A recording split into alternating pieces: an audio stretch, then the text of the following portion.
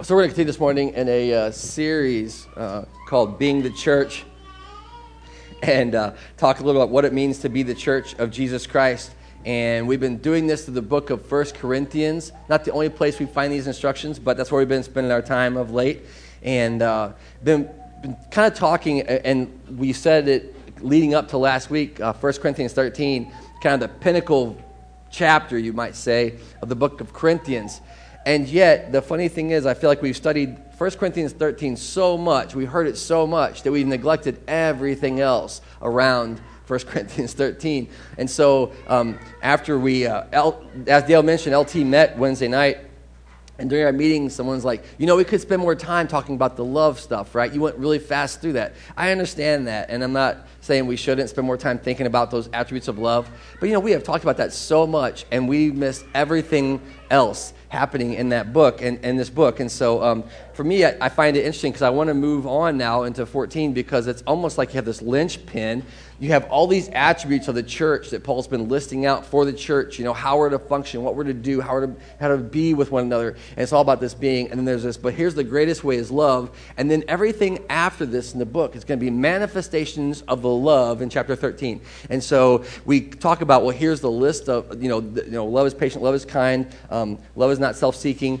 And we kind of know that list almost verbatim, but then Paul begins to talk about how that love is manifest amongst the church. And so that's why we're kind of transitioning this morning. So you go right from, and last week the title was Lovers, which was an interesting title, right? But then this week we went to Builders, and everything else after it's going to be something that we are doing with what we've learned about Jesus Christ. This becomes kind of the switch from maybe the doctrinal truths we ought to understand about ourselves to then how we're to integrate that in our lives in a real practical way. And so Paul's going to start to get into real specifics. Now again, you might have heard these texts preached before because some of them have been used to start or snuff out controversies in the church, right? For better and for worse. They've been used to kind of spar with fellow believers and figure out where we ought to be, right? What right thinking is. But I hope that what we do when we get into this is we think deeply about what it means to be the church and about the reality that all these things that Paul's going to expound on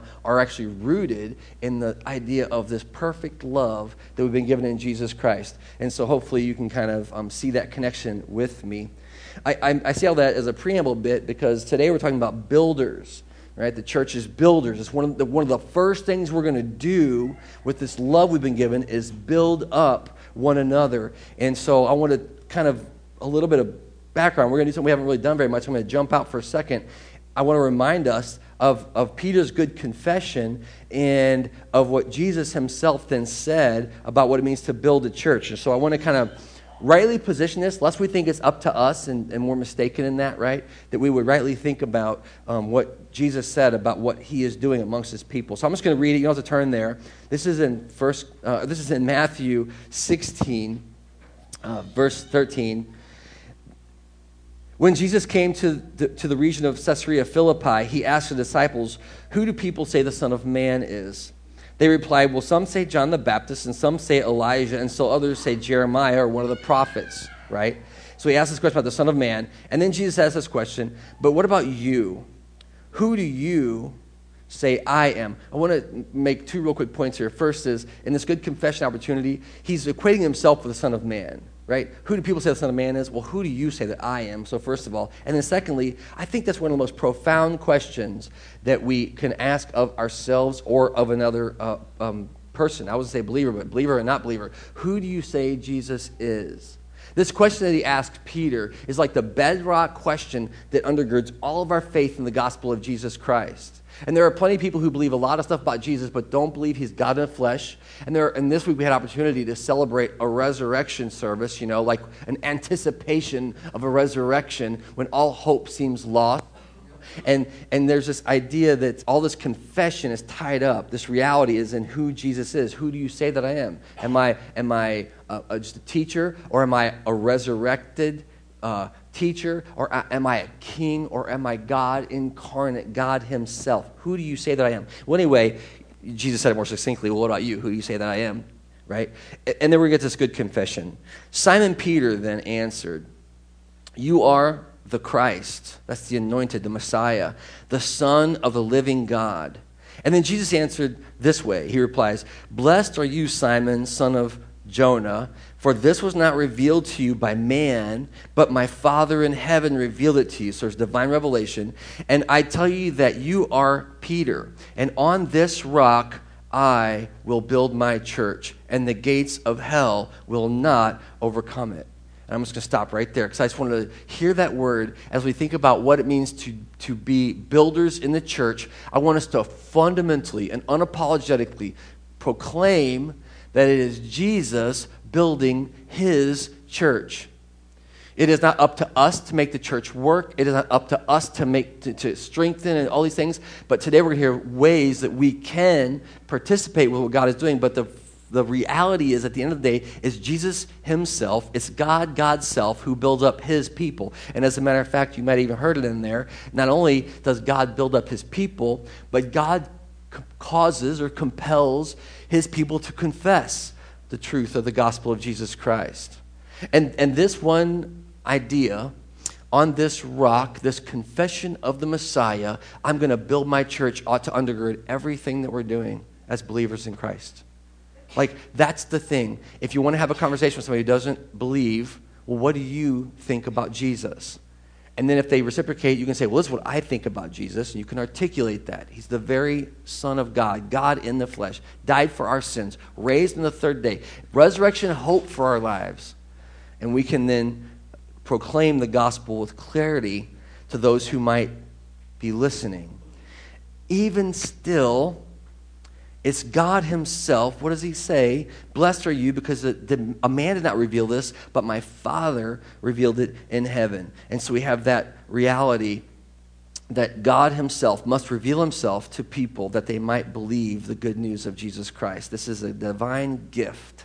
We did not figure it out. We don't deserve a pat on the back for it. He gave it to his church as the gospel. And so praise God for the gospel of Jesus.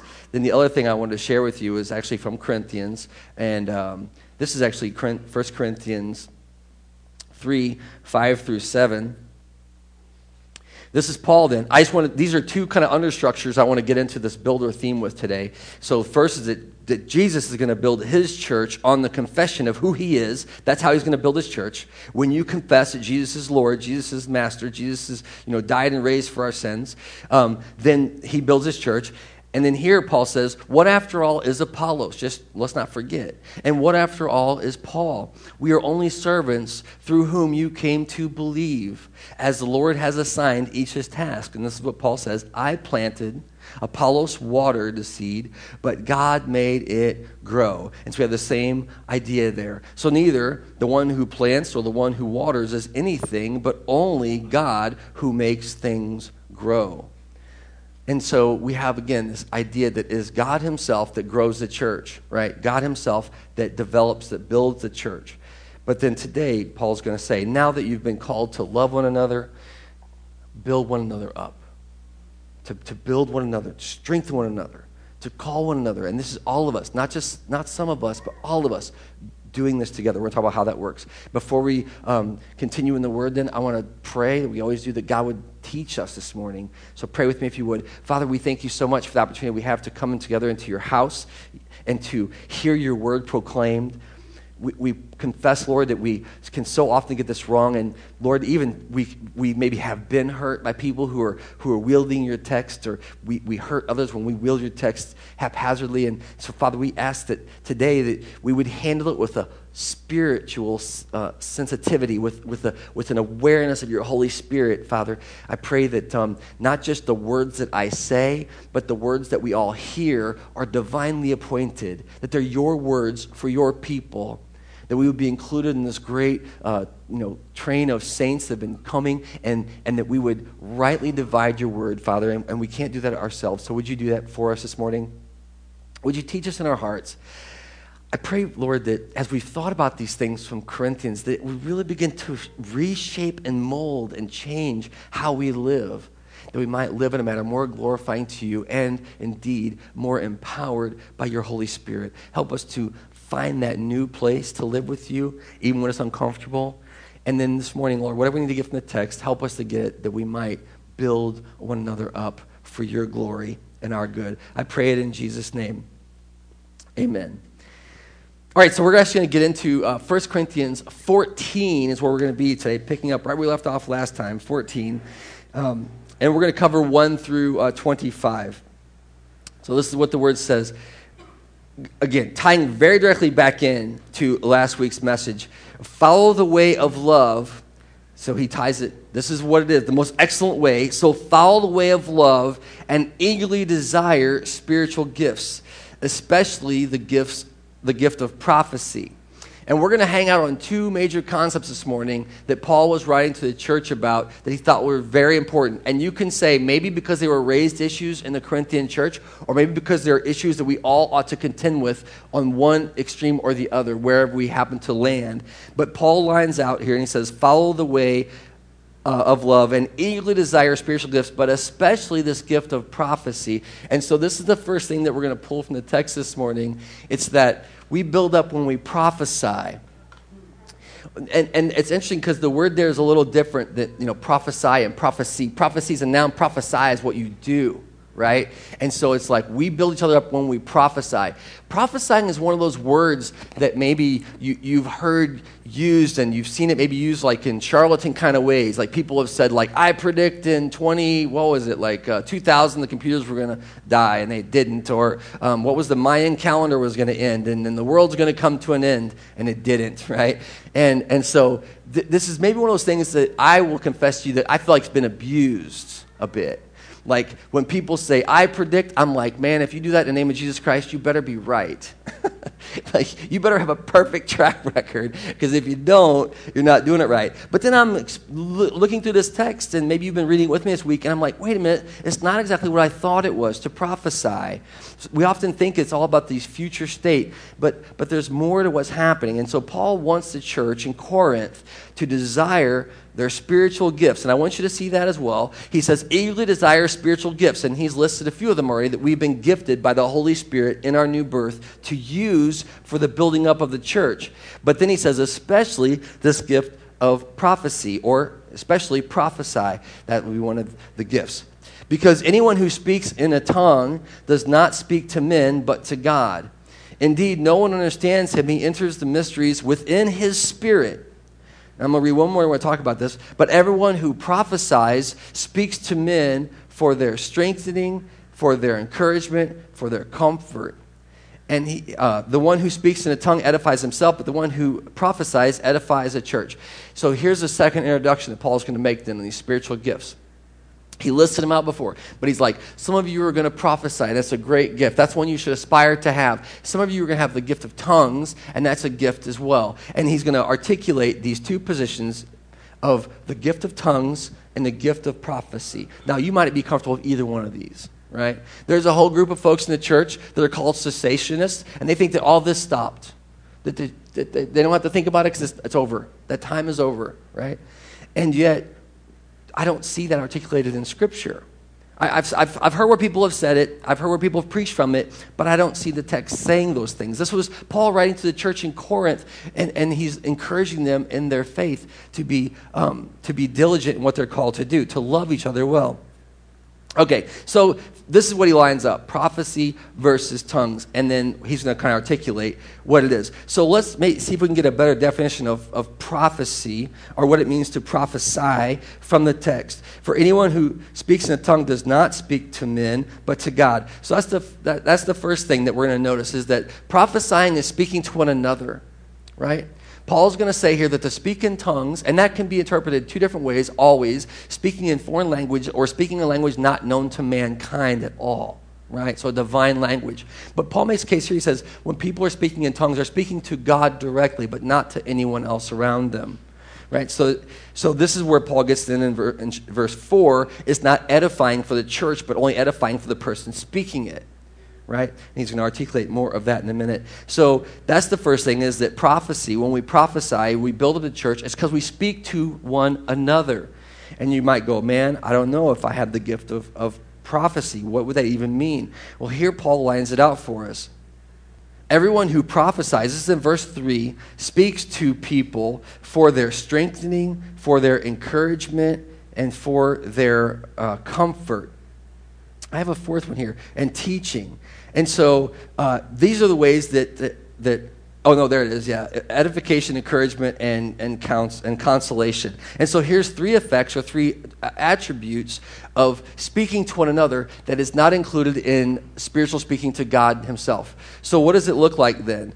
There's these three things. The first, and this is actually where we get our title this week, is edification. And that means that speaking to one another builds each other up. It's the idea of a spiritual building, right? A spiritual advancement. Encourage one another in the faith, spurring each other on to go deeper with God, and we're going to talk about like what that looks like, but to really push each other to lean into the gospel.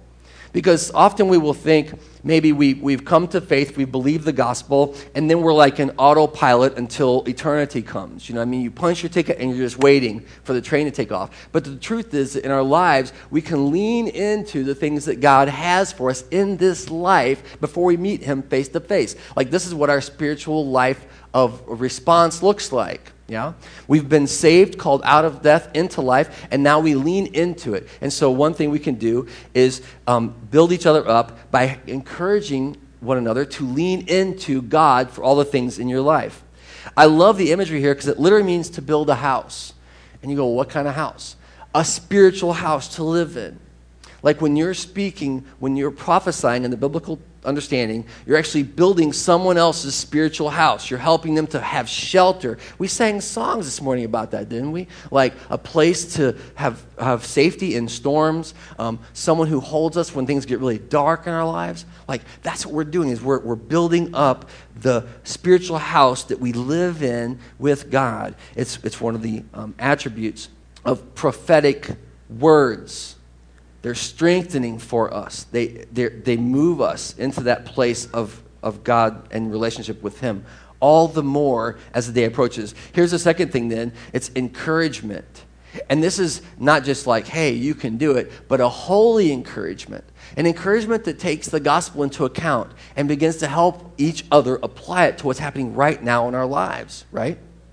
And so it's this, it could be considered like a legal advocate, like, I would say this, I think encouragement, because these next two, encouragement and consolation, are going to be kind of close, but I think encouragement is for whenever I begin to forget that the gospel applies to me.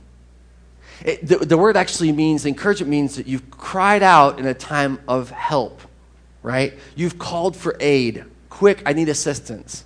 I'm in trouble over here. And someone comes to you from the church and they speak into your heart in that moment, right, about the gospel, about the truth of the gospel for you, about what Jesus did. Because even though we're part of the church, we can begin to forget that the gospel applies to us. So we don't have to be perfect. Do you ever feel that in the church? Like people are like, man, you're a Christian, but you're just like everybody else.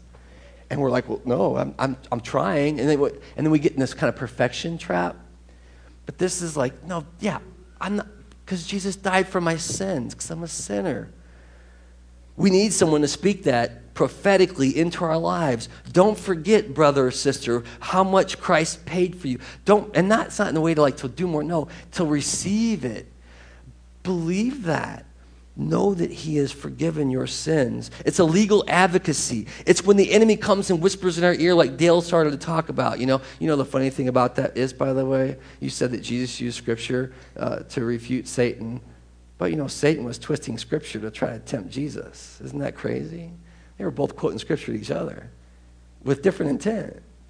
I would say, Jesus is proclaiming it. And Satan was using it to manipulate, and that can happen. And in those moments, we need brothers and sisters to come alongside us and say, no, that is not the gospel. The gospel is that you've been paid for. It's a legal advocacy before a judge or a judiciary. You are free in Christ. Your sins are paid for. It's more than that, because it's a personal urging. It's answering a call when someone is in distress. Yeah, this is prophetic. And we don't think of that being prophetic often. We go, but that's an effect of a prophetic word to somebody in their moment. You know that one time? I often wonder about this.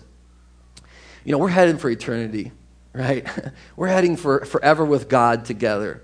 And I wonder if we'll even know how many times when we were faithful to what God called us to do or say to someone, and we never, how many will we know the impact for eternity for that? I mean, have you ever had somebody come to you and just say something in your moment of need, and it just stuck? And you're like, man, I needed to hear that again. And then you live on that. They don't know it. I mean, unless I chase them down and say, hey, that thing you said was really powerful. And praise God when we can do that. But sometimes we can't even do that. Listening to a word on the radio, or you're just changed because of an encounter.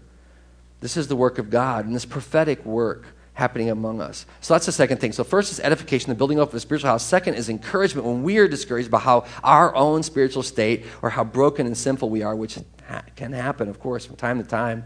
But then the third manifestation is consolation. And I'm just going to read these again because I have different words in my notes. But let's see here.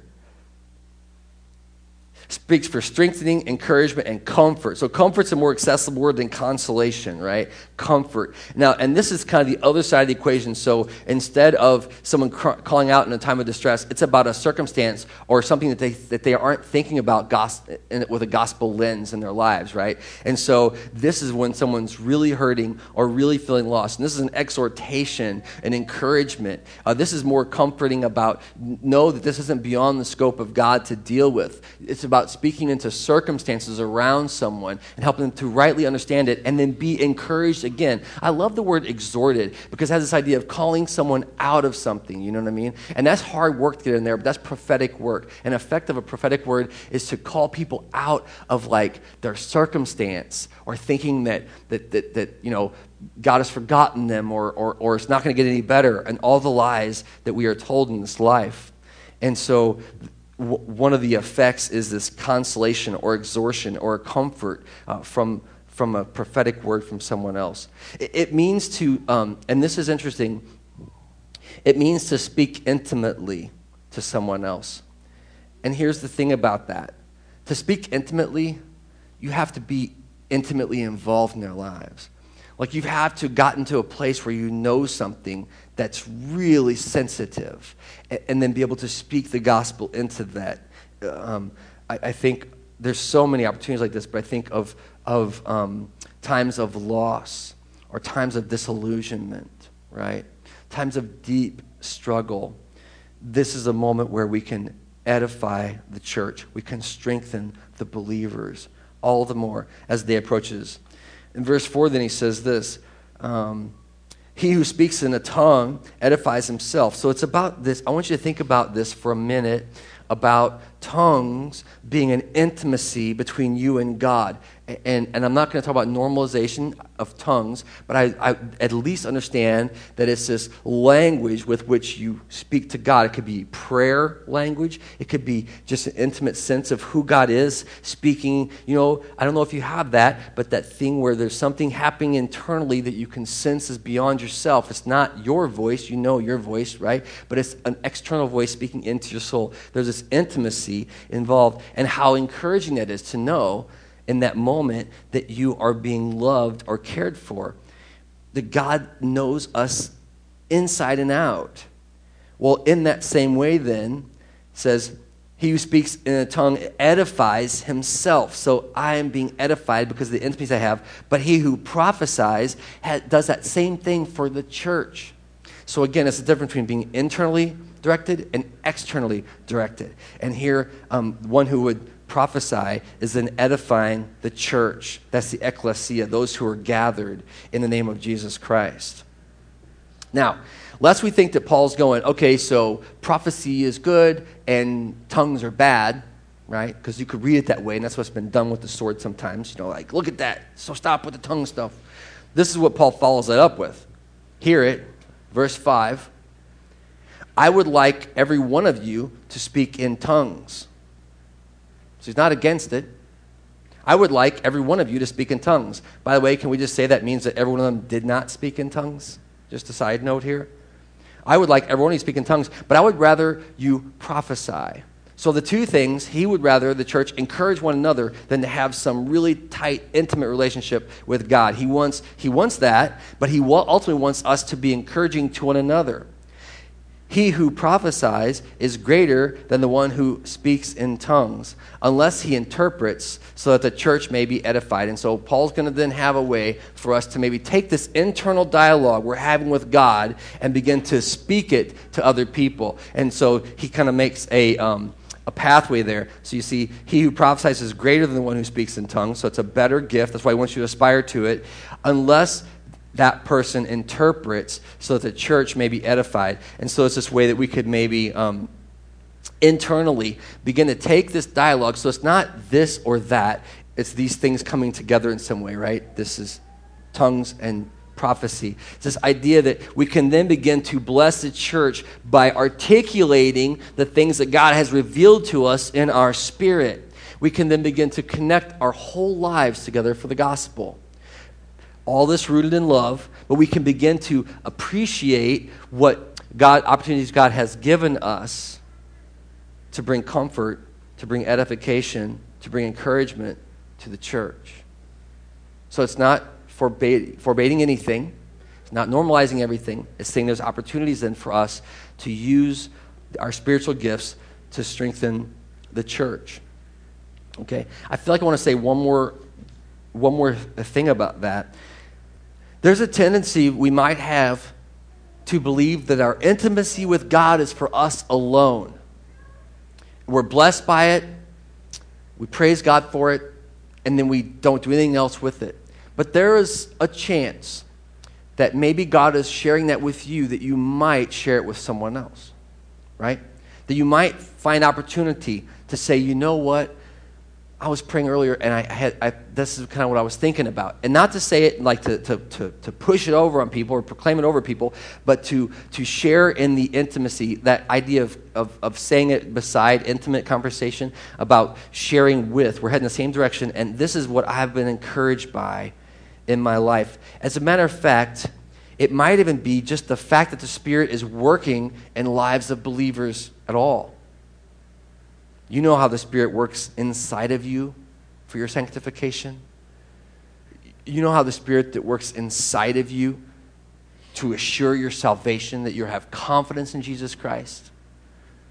Maybe even you know how God awakens you with the word proclaimed, that you could rightly position yourself under his authority and in full confidence of what he is doing in Jesus Christ.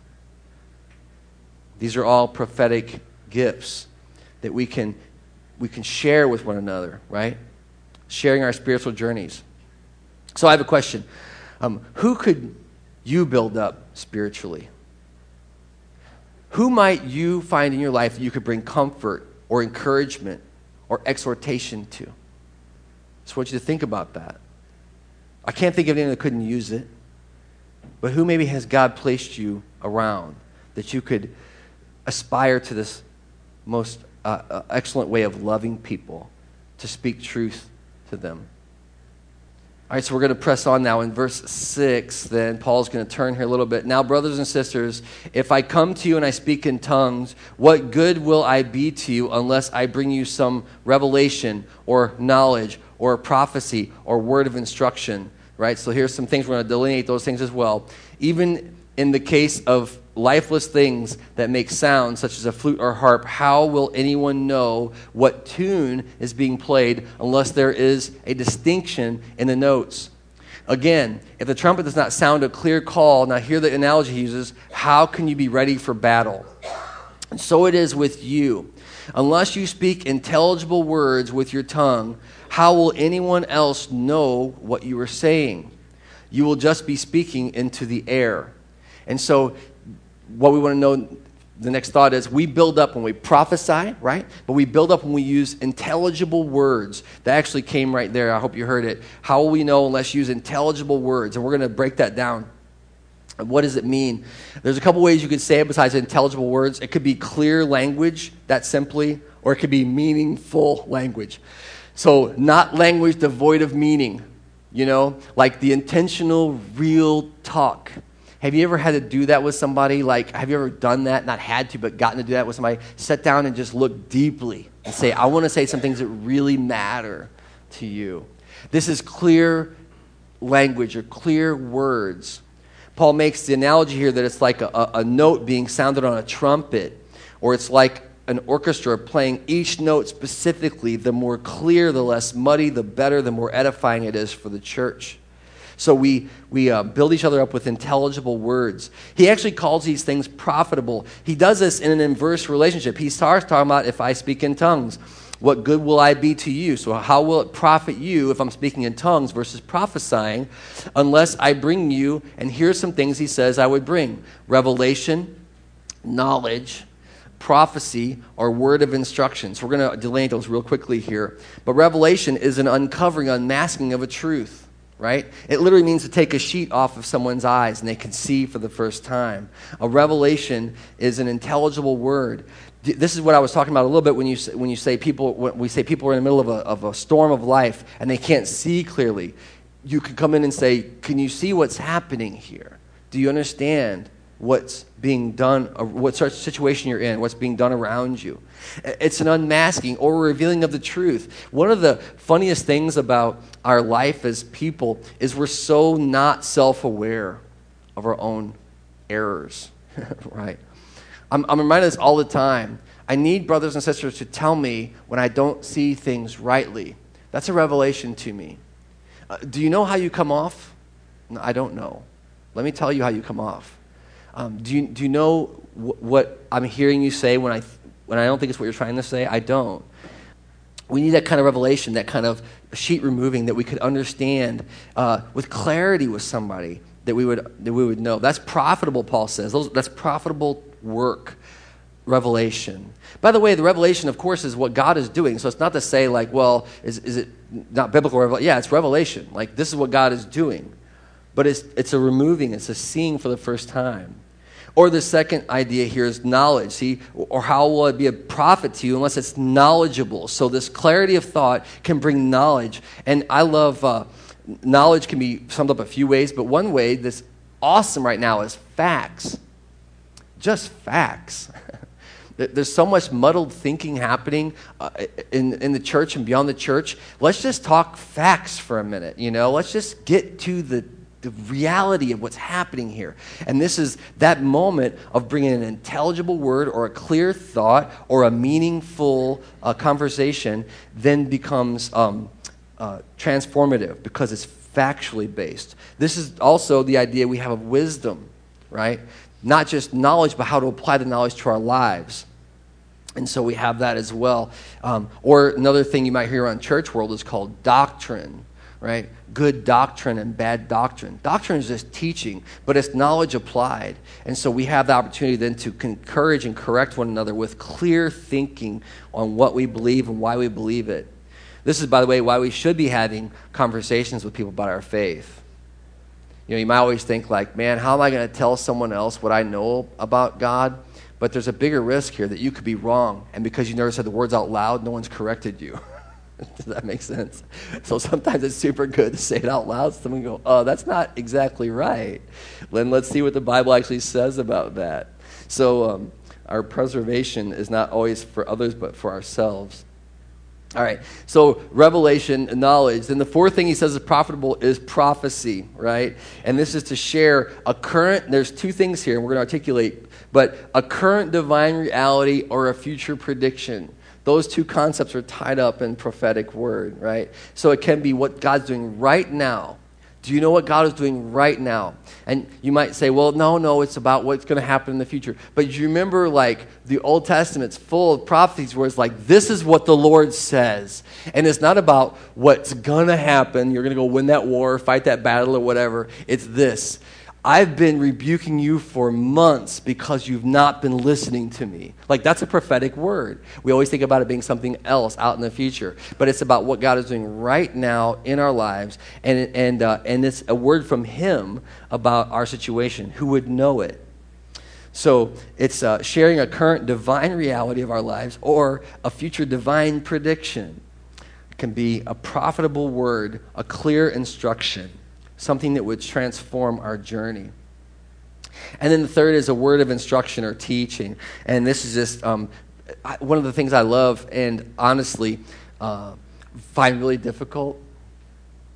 So I'll do a couple of caveats here, but the younger kids, the younger people get for me, the harder it is for me to teach them. You guys have that experience? I subbed in the Highland School District for, a year and a half or so after I got out of college, and my favorite was middle school. The high school AP classes, physics, they were a little beyond my ability. I just hope they didn't burn the place down while I was there or whatever, But the worst was the little kids.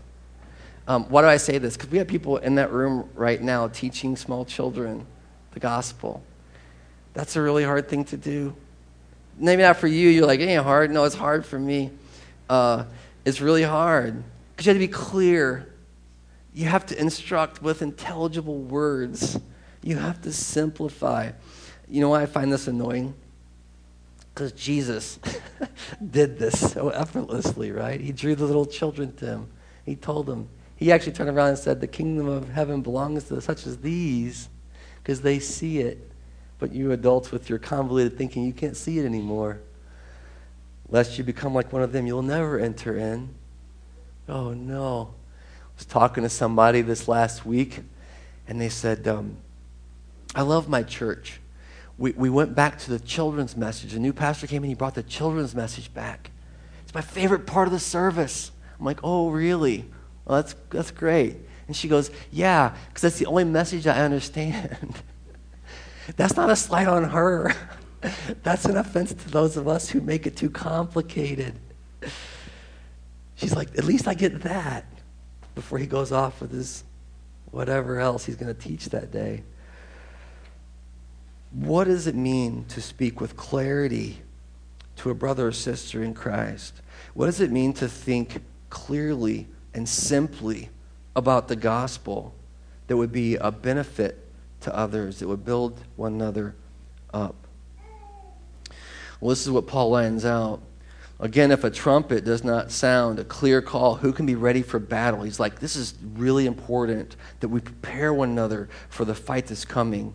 So it is with you. Unless you speak intelligible words with your tongue, how will anyone know what you're saying? Now, I do want to say, he's rebuking a bit here this idea of getting together and just everyone, chaos. And it's going to even articulate that more. But, the babbling, the noise without love for one another, which is exactly what he tied into last chapter, the clanging cymbal and the gong, the resounding gong. Unless you speak with intelligible words with your tongue, how will anyone know what you're saying? You will just be speaking into the air. Undoubtedly, there are all sorts of languages in this world, yet none of them is without meaning. So everyone who's saying something is trying to communicate something. If then I do not grasp the meaning of what someone is saying, I am a foreigner to the speaker, and he or she is a foreigner to me. And so there's a little subtle thing here in verse 11 where Paul says the problem with not being clear in our communication is it robs us of relationship. It robs us of knowing each other or of understanding one another's motives. One of the hardest things is to love each other well when you're constantly questioning what someone's motives are. Do you really love me, or are you manipulating me? Do you really want my best interest? Do you have my best interest at heart, or are you trying to get me to do something for you? And Paul says, actually, the language is not interpreted by both the same way. This is why he's such a fan of prophetic, clear language, is it makes us foreigners to one another. I don't know if you've ever traveled to a foreign country where you don't speak the language, but it's really intimidating to do that.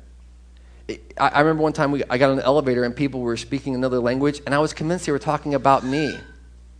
Or you're going through a checkpoint when you're going into a foreign country, and the guards are speaking to each other, and you know what they're saying, and you get really like they're talking about me. Or the stewardess in the airplane, or the people in the seat behind you, or the person that works with you. Like we begin to think, I'm a foreigner to them. It makes us feel unknown to one another. And yet, clear language defeats that. Taking the time to articulate clearly. It's about finding a shared language or a common relationship and building a relationship with one another. So here's the question I have. How much effort do you and I make to ensure that the words we use are received as we intended them? There's this common kind of vernacular now that says, it's not what you say that matters, what's heard, what is heard that matters.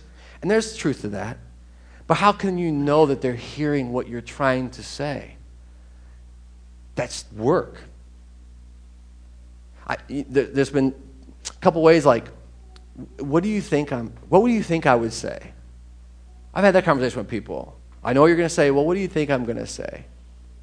Because you might be right, and you might not understand. Maybe I've not been clear on what I'm communicating. Or there's this kind of infamous one where it's, so what you're saying is, now that's actually a helpful thing if what you say back is actually what someone's saying. But if it's not, then you have to just say, no, that's not what I'm saying. I'm saying this other thing. And so we try to communicate clearly.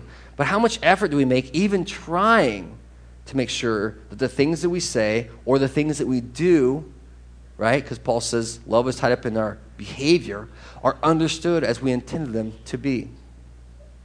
By the way, one thing I used to do with this deal, because it was such a pressing issue, was before I said something hard, I told you before, but I'm going to say it again. Before I said something really hard to somebody that I loved, I would preface it by saying, you know I love you, right? And then hard thing. Because I really do. And I hope you really love me. And so if you're going to say a hard thing, it's like, well, you know I love you, right? Yeah. Well, can you hear this thing from me that's not great, that you need to understand? Or that is great, and you need to understand. All right? So picking up now after verse 11. Verse 12. So it is with you. Right? So this confusion in language is the same problem with us. Since you are eager to have spiritual gifts, try to excel in gifts that build up the church. And so Paul says this, we are going to build up the church, and this is a tie back into a few weeks ago, with our spiritual gifts. And so we're going to edify the church by using our spiritual gifts. You figure out what your gifts are, and then you use them for the benefit of the church. Paul encourages spiritual zeal here, right? It's a pursuit. It's chasing after something. He's like, yeah, you're going to chase after spiritual gifts. Excel in the ones that build up the church. If you want a spiritual gift, want the one that's going to benefit the body of Christ. That's Paul's argument. Use your spiritual gifts to build one another up. Do you know what your spiritual gifts are? Do you have some discernment about what your giftedness is? Then how can you use that to encourage those around you in the faith? Not just go, well, that's awesome, I have a spiritual gift, but use it in some tangible way. Try to excel in gifts that build up the church. Verse 13, for this reason, if anyone who speaks in a tongue should pray... Wait. For this reason, because of this, you're trying to build up church, anyone who does speak in a tongue should pray that he may interpret what he says. And I'm going to say two things here. The first is you could pray for words to understand what you're even saying in tongues, that you could rightly share it with other people. That's a prayer that God would honor, that you would share it. But I've also seen this manifest where there's been someone who speaks in tongues and someone who interprets in tongues. I've seen that happen. And the interpretation is edifying, even as the speaking in tongues is a bit baffling to some, right? But I've also been in gatherings where people have spoken in tongues without any interpretation, and it doesn't seem to make a lot of sense. I mean, like, not literally, but it just doesn't even make sense spiritually. It's like, it's something that's God, but I'm not sure what it is. I'm not comfortable. I'm not included in it. And I'm a believer, and I don't understand what's happening right now. But if someone were to interpret, not the least of all you, that you could share. For this reason, anyone who speaks in tongues should pray that he could interpret what he is saying. God, give me the words to say this, that people could understand. If I pray in a tongue, my spirit prays, but my mind is unfruitful. So what should I do? I will pray with my spirit, here's Paul's instructions, but I will also pray with my mind. I will sing praise with my spirit, but I also sing praise with my mind. If you are praising God with your spirit, how can one who finds himself among those who don't understand say amen to that?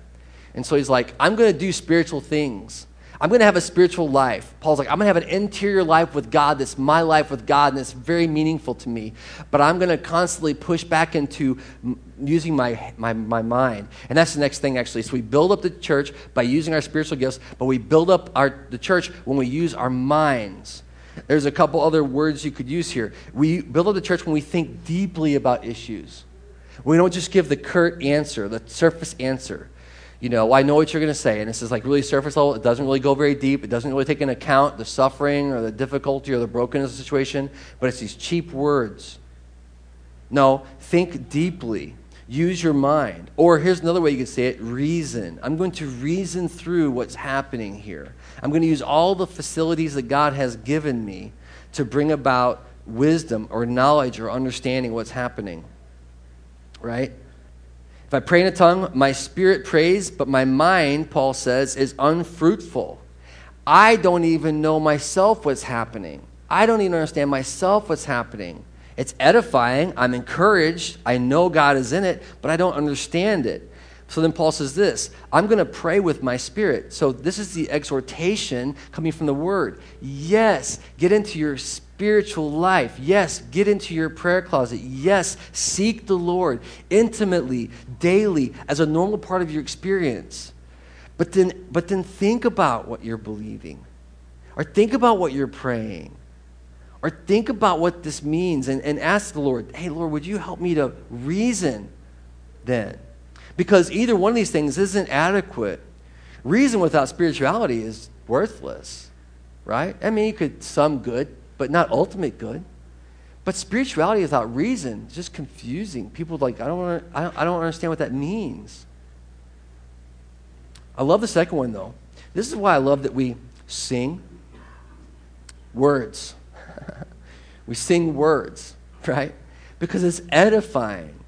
We were talking in our worship team, one of the things that's a struggle right now is with contemporary music, it's really awesome and emotive, and you can sing it out with passion, right? But sometimes, not always, but sometimes it's very shallow, the things we're saying. So then you kind of flip back through the old hymn book, and it's hard to sing, it's not very emotional, but the words are so powerful. There's a doctrinal journey every time you open a hymn. You have had an experience. You've taken a journey. And so we've been thinking about that. Well, how can we integrate those deep words into our passionate singing? Because that was their intention. That's why they were written. So that's what when I sing praises, I'm going to sing with all my spirit, but I'm going to use my mind to think about what I'm saying. It's a dangerous thing, by the way, to sing passionately and not think about the words. That's a super dangerous thing to do. So Paul says, I'm going to use my mind. I'm going to think deeply, or I'm going to reason together. So I have a question. Where are you at in the continuum then? Because I would guess you're somewhere on the continuum between spirit-filled, spirit-led, or thinking, like using your mind, using reason. Where are you at on the spectrum? I would encourage that we would be integrated, that we would be spirit-led and thinking, that we would use our minds and our hearts, and that we'd be able to have deep, meaningful conversations with one another, but also edified, encouraged, or formed by the Spirit of God. Where would God have you to be? Verse 16. If you're praising God with your spirit, how can the one who finds himself among those who do not understand, that means in a position of an inquirer, say amen to your thanksgiving, since he does not know what you're saying? So what is Paul's whole push here? Why is he, again, he's not anti-spiritual things at all. He loves it. But he's like, why? Because it's not just a matter of proclaiming things that can be understood, but we build one another up when others can agree with what we're saying. The word amen there means, yes, so be it. It is so.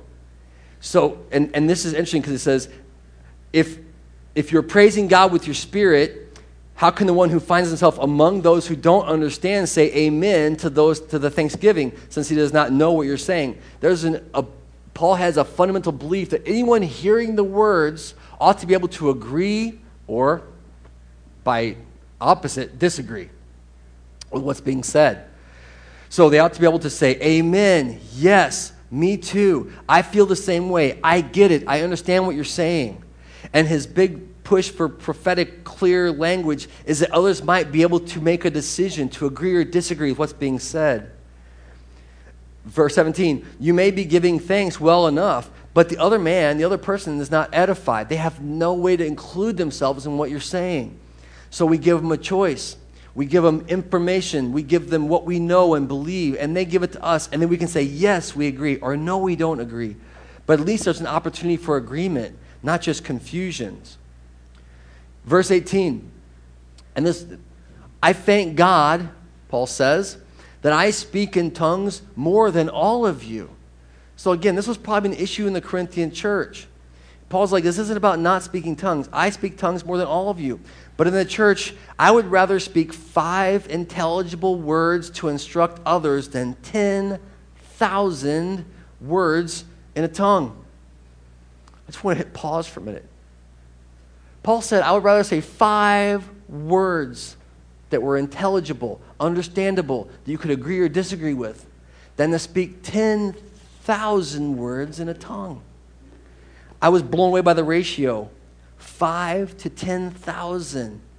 That's how much Paul believes that we're called to encourage one another, to not be selfish in our faith, but be worried about a brother or sister, what they might not know, what they might need to know, or how we might need to be corrected ourselves by risking speaking clearly. That's amazing to me. 5 words versus 10,000. He says this is where the power of the church is, in this opportunity for agreement and moving forward, a right understanding. I could go on about this, but I won't. But this is applicable to so many places of our life. And very few places do we do the hard work of saying, and by the way, this is where things, Bible studies, right? Getting to a small group Bible study where you can converse over the word. You can hear an opinion different than yours and share your opinion, your thoughts, right? I don't mean opinion like this is what I think. I mean, like that's what you think, right? I've thought about this. This is what I believe to be true. Be open to correction in this way. Others then can agree or disagree with us, right? Or we can agree or disagree with others. This is why it's such an important thing to set and to think through these things. Family groups or small groups, Bible studies, really anywhere that you're focusing on the things of God, we ought to have some conversation about what it all means scripturally. Verse 20, brothers, stop thinking like children. In regards to evil, be infants. But in your thinking, be adults. In the law, it is written, through men of strange tongues and through the lips of foreigners, I will speak to this people. But even then, they won't listen to me, says the Lord. So this idea that there's this coming time when God's going to use foreigners to proclaim gospel truth to people that they're not going to believe because they're foreigners. It's like this is a thing that's coming. This was predicted. Tongues, then, are a sign not for believers, but for unbelievers. Prophecy, however, is for believers, not for unbelievers. And I have to confess something. I looked at that, and I don't understand that. Because he just said that clarity and prophecy is understandable and you can agree, but then he turns around and says, but tongues then are a sign not for believers, but for unbelievers. But he also said unbelievers would be confused by tongues. They would say, what does this even mean? So then I have to dig in and say, what does it mean to be a sign? It's a wonder. It's something that you don't understand. Like, what was that? And he says, yeah, it's a mystery. It's a sign, not for believers, but for unbelievers. Because I can tell you, I told you earlier I was in the room with a bunch of believers, and a whole bunch of them were speaking in tongues at the same time, and I wasn't particularly edified, but I knew what was happening. So I wasn't totally confused. I can't imagine, though, if I was not a believer, what I would have thought of that group of people who were just all speaking at the same time around me. Not in English, by the way, right? A few people were speaking language I understood, but most people were speaking language I did not understand, and not even the same language altogether. It's a sign for believers, not unbelievers. However, prophecy is for believers, not for unbelievers. And again, I'm perplexed because he said they could agree. I don't know. Verse 23, maybe you can answer that. Like maybe after the service you can say, this is what that means. I'd love to hear. 23. So if the whole church comes together and everyone speaks in tongues, and some who do not understand come in, or some unbelievers come in, will they not say that you are out of your minds? And this is Paul's big issue for the gospel. Will they not say, you've lost the plot? I don't understand what you all are trying to do here. But if an unbeliever or someone who does not yet understand comes in while everyone is prophesying, speaking truth, being clear, articulating the gospel, he will be convinced by all that he is a sinner, and he will be judged by all there. And the secrets of his heart will be laid bare. And so this is maybe a surprising thing, but one of the things that happens is that we build each other up in the conviction of sin.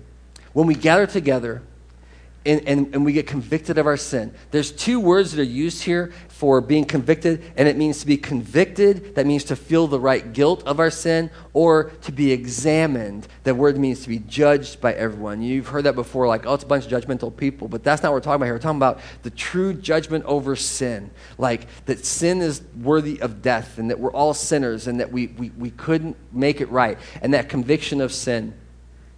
I have had the conversation over the years with people. One of the reasons that they exclude from church is they go, I can't do that. I can't be around a place where I'm going to feel bad about my behavioral choices. I can't get around a group of people who are going to remind me of how broken I am. And I go, what? And they're like, no, every time I come, I'm just, what's wrong with me? And I feel convicted, and I know. And this is what people have said. I know it's God. I just don't want to be part of that. I'd rather just live in ignorance of all of my sin. But the church, and this might not be clear, but the church is built up. You and I are built up when we're convicted of our sin during our gatherings. This is a normative experience when clear doctrine is taught, that we're examined, that we're judged, and not by other people in the room, but by God himself. So when our sin is convicting us, and we're bearing the weight, and we feel the burden, that is edifying. That is building us up. It is a good thing, listen to me, that we would remember the sinners that we are. I'm just convinced of that. Because we get into all kinds of trouble when we think we don't have a sin problem in our life. We get all off the rails. But when we remember again how depraved we can be, how our broken our thinking can be, how we can be wrong and think we're right so many times, well, that brings us to a place where we are convicted and examined for our sinful behavior, for the ways that we've treated others. We find this is a gift in the church. So that's half the thing, though, right? Why? This is what my friend didn't understand then when they're like, because you feel the conviction of your sin. I don't know if you feel it. Things, and we meet weekly right now. Bible studies might meet weekly. But you feel the weight of things going wrong, and you know, and you can bring to mind errors and mistakes, and you feel that, and it's right. And it builds us. It builds us up. Because right from that then, it says what in verse 25? And the secrets of your heart will be laid bare. The little lies that we tell ourselves, the little deceits that are happening, the little things. And it says, and when this is laid bare, look at what the word says. I hope you're looking at it. Then he will fall down on his face and worship God, saying, surely he is among you. We build up when we worship God. So we get the conviction of sin, and that's part of this experience. But then what ought it to do, church? It ought to drive us into a relationship with Jesus Christ. I just want to say that might be a normative experience, that when you come, and not just here at Family Bible, but anywhere where the word's being preached or you're reading the word in a study and you're convicted of your sin, like I want you to understand that's a normative experience of reading the scripture or of considering deeply the things of God. But then let that moment of conviction and of your right judgment drive you into the gospel of Jesus again. that he died to forgive all of our sins. That the cross that we have up here, maybe some of you have on your neck this morning, is a reminder that he has come and done what we could never do on our own. And then it just drives us then into absolute worship of God. We say, yes, he's the one that forgives sins. Yes, the gospel is the way. Yes, there's no hope apart from Christ Jesus. There's no way forward if God doesn't make a way. There's no way. Let me tell you how you can lean into this. There are a whole bunch of folks in this life who are counting on being good enough to gain eternity. And I'm not talking about just with the gospel. They just think, I'm going to do enough good stuff. And you can derail that almost, and not that you're trying to derail it to be mean, but in love to say, how do you know you've done enough? When do you have peace? And they often will say, well, when do you have peace? And I say, because Jesus did it. He did all of it for us. He gave himself that we might be free. It's a gift that we continue to return to. I just want you to understand that's a normative experience of worship, conviction of sin and worship of God, that we ought to then rally to the cross. We ought to gather again and say, yes, this is the gospel. He died to set us free. Not only that, but he was raised to new life. Pray with me if you would. Father God, I thank you so much for the communion table. I thank you so much for the invitation we have to come and to receive good news. I thank you for the conviction of sin that builds us up and the edification we get from brothers and sisters who are willing to risk being thoughtful and honest with us. I pray, Lord, as we come to your table, we would rightly examine our own hearts, that we would feel the weight of our sin, but not to create any false suffering, but to acknowledge your glory, that you have paid for us to be free. Father, I pray for those of us as we come to the table that we would see in your death the path to eternal life, and that we would receive communion together, that we would join, we would partake, we would celebrate all that Jesus has done for his church. Thank you, Lord, for your gift. Thank you for salvation. Thank you for the cross. Thank you for the sin that's been paid for. Help us to respond as your Spirit enables and the Father leads. We pray it in Jesus' name. Amen.